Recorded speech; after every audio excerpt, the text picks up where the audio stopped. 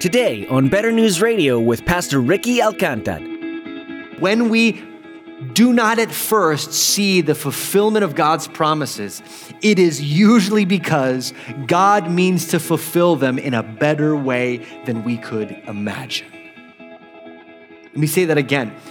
When you in your life see a promise from God and say, I don't see this, Lord, it's usually because God himself says, oh, I am going to keep that promise, but in a better way than you can imagine. Hope in God, oh my soul, he is strong and he is strong to save. Hope in God, he's a rock in your hiding place. He's a mighty fortress. Can you see clearly? Have you had your eyes checked lately? As Pastor Ricky teaches today, you'll learn that just as we take care of our physical eyesight, sometimes we feel our spiritual eyes might also need an adjustment. Trusting Christ when you can't see very well is the answer. Pastor Ricky reminds us that it's usually because God intends to fulfill your promises in a better way than you could ever imagine, something beyond what you could even envision. Now that's a better way to see. Now let's join Pastor Ricky in the book of Luke chapter 2 as he continues his message, Christ was born for you, born for the forgotten. In some ways, this journey and this city are emblematic of all of the, sort of the unfulfilled promises given to Israel. Remember that God told David, somebody from your family will sit on the throne forever, right? That's kind of the promise that hangs over the house of David. And what we see in Luke 2 is a small, struggling, broken descendant of King David goes to a backwater town, and that's the glorious return. Right? It seems as though that promise would be unfulfilled, and it was unfulfilled. Maybe this year you felt that there have been unfulfilled promises from God, promises for God to do something or to watch you or shepherd you or be with you or walk with you through the valley of the shadow of death, and you feel like, man, I don't see it. It seems unfulfilled. And last, it appears that Mary and Joseph are cast down. By all earthly accounts, they are cast down. Not only economically, not only sort of in terms of power, but also even in terms of basic social standing and shame. Right? It says in verse 5 that Joseph was to be registered with Mary, his betrothed, who was with child. Right? So here's what would eventually spread through the small town of Bethlehem. As people are coming in for the census, I'm sure people are saying, oh, who's that? Oh, wow, that person looks like they've done well for themselves. Oh, that's so-and-so, Simeon's cousins. Or this person, oh, yeah, that's my second cousin. It seems like he's got a great business or he's advancing socially. And who are those people? Oh, that's Joseph. Do you know the story about him? The girl he was betrothed to got pregnant. So we don't know if it was Joseph. We don't know if she was unfaithful, whatever it is. And you see the whispers begin to start about them, right? Even socially, it seems as though they're cast down, cast away from polite society. This text is true of Mary and Joseph, but if you back up and look at sort of the Bible as a whole, this is also the situation of humanity as a whole. Humanity, because of our choice to turn away from God, we found ourselves cast down. We found so many of the purposes we were made for to be unfulfilled. We seem to be pushed and pulled by all these forces around us, but we've chosen to give ourselves to them instead of to God, right? And as a result, humanity has sort of this deep long is that we fear what we fear most been forgotten. We will be forgotten. The irony is that we fear what we fear most in our heart of hearts is being forgotten by God. But in sin, what we do is we turn away from God, and then we fear, God has forgotten me. Right? This is the position all humanity is in. Joseph and his line and his house, the house of David, are sort of an illustration of this, where they, for years and years, ruler after ruler, turned away from God, went away from God, and then later we're wondering, where is God? Right? It seems as though he's been forgotten. The house of David's been forgotten. Perhaps even that humanity has been forgotten, but that is not the case. One note from Kent Hughes, one of the commentators on this. He says, no child born into the world that day seemed to have lower prospects. The Son of God was born into the world not as a prince, but as a pauper. We must never forget that this is where Christianity began and where it always begins, with a sense of need, a graced sense of one's insufficiency. Christ himself, setting the example, comes to the needy. He is born only to those who are poor in spirit. You see what Kent Hughes is saying? He's saying, listen, if you feel lowly or forgotten or cast out or needy, that's the perfect place then to receive the good news of Christmas.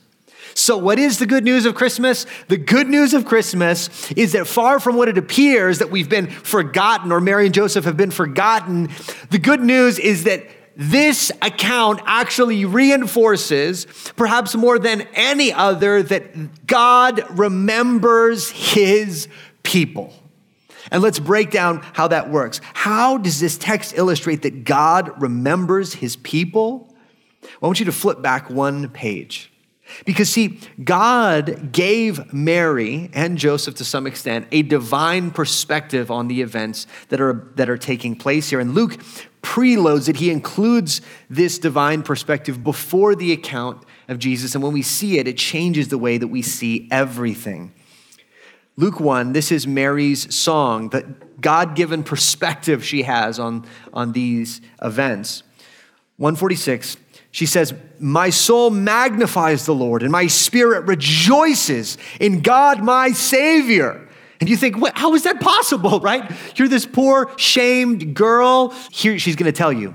For he has looked on the humble estate of his servant. For behold, from now on all generations will call me blessed. For he who is mighty has done great things for me. And holy is his name. And his mercy is for those who fear him from generation to generation. He has shown strength with his arm. He has scattered the proud in the thoughts of their hearts. He has brought down the mighty from their thrones and exalted those of humble estate. He has filled the hungry with good things, and the rich he has sent away empty. He has helped his servant Israel in remembrance of his mercy, as he spoke to our fathers, to Abraham, and to his offspring forever. When you take her perspective and overlay it onto Luke chapters 2, you begin to see everything in a different light. The first thing you see is that far from being pushed and pulled by forces outside of them, they are held in this story, absolutely held by the hands of God. Look at how active God is in Mary's song, how active God is in the events of the incarnation and birth of Christ. These are just some of the phrases that we just read. He has looked. He has done great things. He has shown. He has scattered. He has exalted. He has brought down. He has filled. He has sent as he spoke. See, what's happening is far from this chain of events being out of control. This is God controlling the events around them. Where they might think, well, Caesar is the one pushing and pulling us. Well, there is one above Caesar pushing and pulling him, right? According to the divine plan, lining everything up as it should be. You might think, well, why in the world would this poor pregnant girl be forced to travel so far from her homeland? Well, that travel to Bethlehem was a fulfillment of God's prophecy about where Jesus would be born, and a foreshadowing that he would be like his forefather David, and even greater David. And the humble nature of his birth was signifying what kind of savior he would be. Not a savior only associated with the powerful and the rich, but rather the gentle and the lowly and the humble. In fact, even this long road that Mary and Joseph traveled was probably built by Caesar. And those same Roman roads built by Caesar that he was so proud of, that he felt like he had such great control of his empire, God would use those very roads to carry the announcement of the advent, the arrival of God into this world, and the good news of Jesus. You see, far from this being out of control, this is firmly in the control of God. God was the one watching them, holding them, sovereignly orchestrating these events.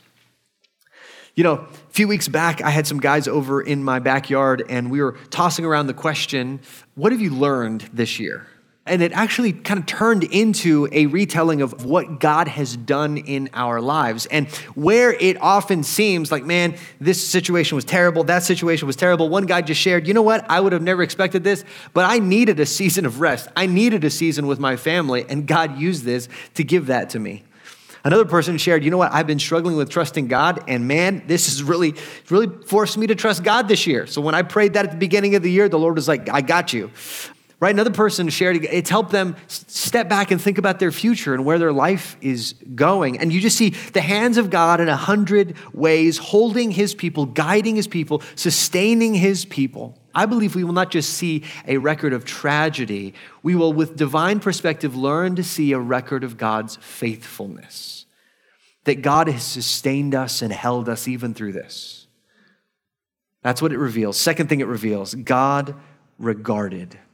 God regarded. Mary sings in verse 48, for he has looked on the humble estate of his servant. So far from being disregarded and this birth in this middle of nowhere town without adequate medical supervision or help, that actually was God regarding his people. Mary says, this is God regarding me, looking at me, actually seeing me. Think about what this says about God, that the mother of the Son of God, the one that would bear God's Son, was not the richest girl in Jerusalem, not the most powerful, not the one in the palace, but this sort of poor, unknown young woman that everybody else overlooked. The Lord saw her. What does that say about God? It says that God's eyes do not just land where our eyes land. Right? They don't just stop at the rich, the powerful, the beautiful, the charming, the whatever, the successful. The eyes of the Lord are looking out to the lowly, to the forgotten, to the disregarded, and he comes to them. This is absolutely unreal. Nobody regards us. Nobody wants us. Nobody even sees us. And the birth of Christ is perhaps one of the loudest statements that could be made, that God goes to the disregarded and regards them. Isn't that good news?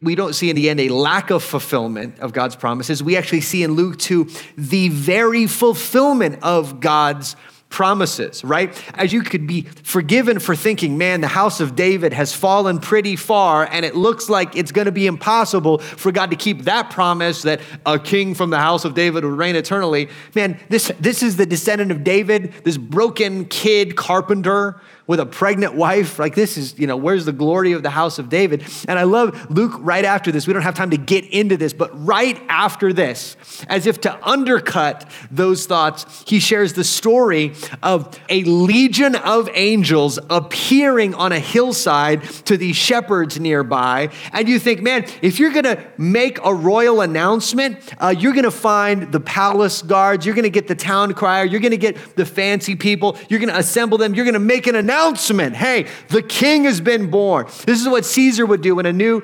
Caesar was appointed. There'd be proclamations and rejoicing, and it would be like, everybody must rejoice now because, we have a new Caesar, and you're going to enjoy it and smile. Like that's, and Roman guards are making you do it, right? And you think, okay, that's the best Caesar could do. This is what God could do. He doesn't just use, the town crier or the royal musicians to announce the birth of his son. He uses a legion of gleaming, terrifying, dazzling angels screaming out, glory to God in the highest, right? The greatest Davidic king, you could say the Davidic king, was announced in a way that points to how he would not just be another king in the line of David, he would be the king in the line of David. In a sense, David, the humble king who ascended to heights of kingly greatness, man, Jesus has got him beat. He was far more humble, and yet his identity far greater than David, the king. Here's the point. Do you think sometimes, God's promises have not been fulfilled? I don't see it being fulfilled. And if I don't see it being fulfilled, it must not be being fulfilled. Luke 2 reminds us when we do not at first see the fulfillment of God's promises, it is usually because God means to fulfill them in a better way than we could imagine. Let me say that again.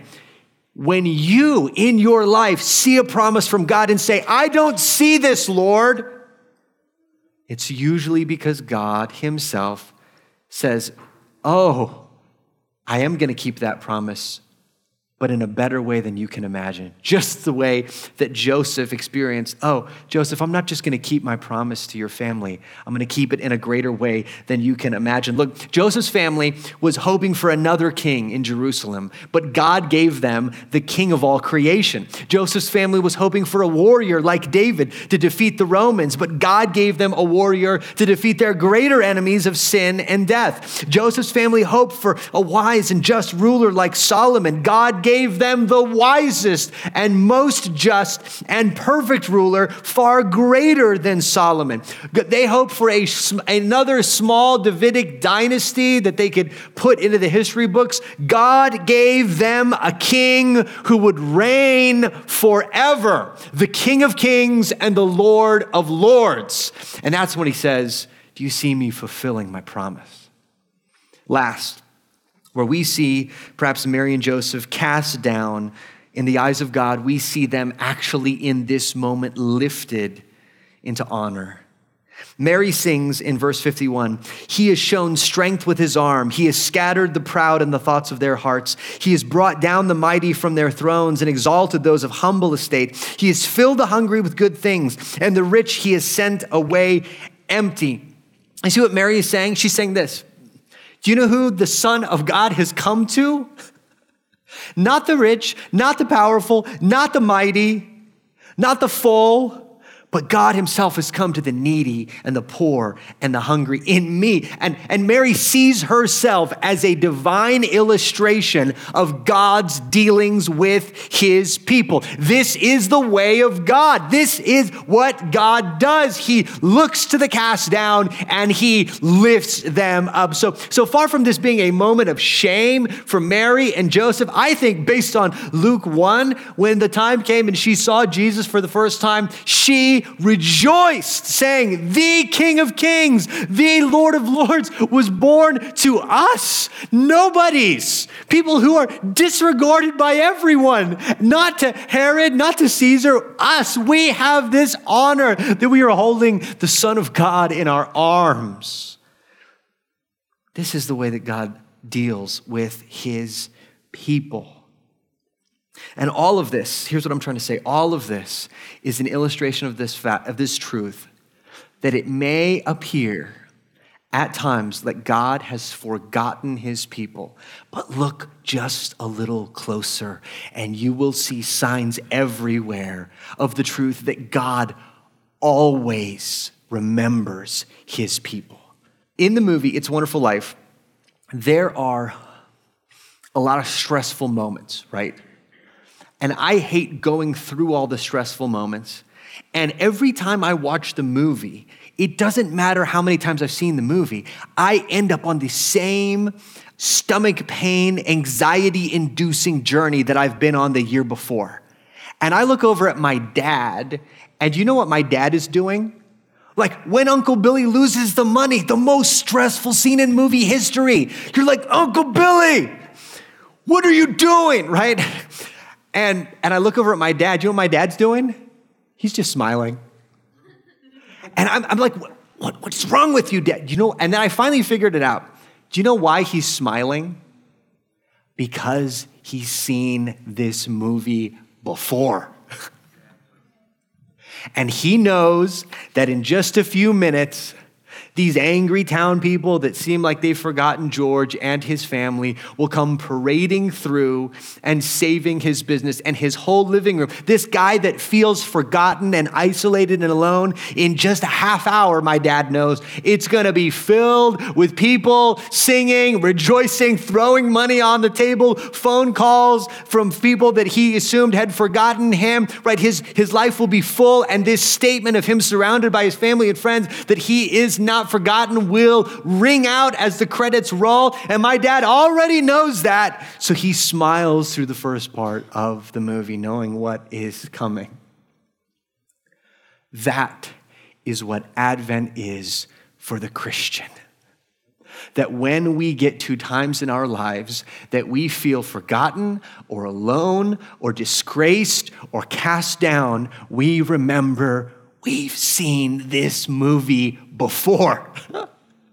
We've seen this movie before. I've seen this one before. The people that seemed disgraced and forgotten and God didn't fulfill his promises. In fact, he did it far better than they could have imagined. And here's the greatest proof. The greatest proof is not just that God would come from heaven to earth in remembrance of his people. It's also in the mission of that child and why he came from heaven to earth. See, God didn't send Jesus as just a nice gesture. This is not just, I remember you. I'm going to come down and walk around, for a little bit so you can think, well, God didn't forget us. And then Jesus goes home. No, this child came on a mission. This King of Kings came on a mission, and he came to lay aside his crown and take on the burden of sin and shame and guilt and failure from his people. That is the reason that they were cast away from God. That's the reason they were disgraced. That's the reason that they were far off from God. So God sent his son to come and take all of their sin, all of their shame on him. So that what? So that he, by being cast down, could lift up his people. So that he, by being disgraced, would bring honor to his people. So that he who appeared at times, but maybe God would not fulfill his promise, would fulfill every promise made to his people. This is the Savior we celebrate every Christmas. And yet we wait. Perhaps 2020 more than any other year reminds us that we wait. As we've said goodbye to dear members of the church, and we wait. As we watch people struggle with sickness or financial difficulty or loneliness, we wait. But Advent reminds us we've seen this movie before. And at just the right time, the one who came to the manger will come back for us all.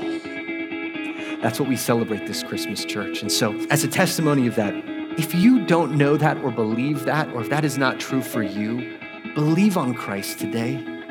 If you feel forgotten, believe on Christ and find in him a God who never forgets his people. But you must come to him. You must come to the manger. You must be willing to come to the child who at first appears like a failure and see him as the triumph of God for you. Confess your sins, claim him as king, and he will never be forgotten. Hope in God, oh my soul. He is strong and he is strong to save. Hope in God, he's a rock in your hiding place. He's a mighty fortress.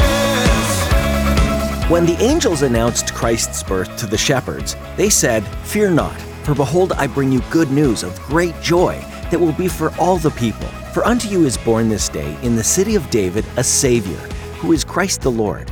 Here at Better News Radio, we're bringing you the same message today. Christ was born for you. Why is that such great news? Because he's the Savior who died and rose again. And in doing so, he took away the sins of the world. He took away your sin. All you need to do is believe in him and turn and follow him. If you made that decision today, we would love to hear about it. Send us an email at radio@crossofgraceradio.com. Once again, that's radio@crossofgraceradio.com. We want to be praying for you as you branch out into your new life. And if you're not sure yet about making that decision, then head on over to our website, betternewsradio.com, where you'll find the Better News book, a short free book that asks all the questions you're dealing with right now. That website again is betternewsradio.com. We're so glad that you decided to join us here today on Better News Radio with Pastor Ricky Alcanta. Better News Radio is a ministry out of Cross of Grace Church in El Paso, Texas. You'll find all sorts of information about our church, including service times and location, at our website. We'd love to have you come join us if you're in the area. Once again, that website is betternewsradio.com. Thanks again for joining us here today. We'll be back next time with all of the good news right here on Better News Radio. Oh, and Merry Christmas!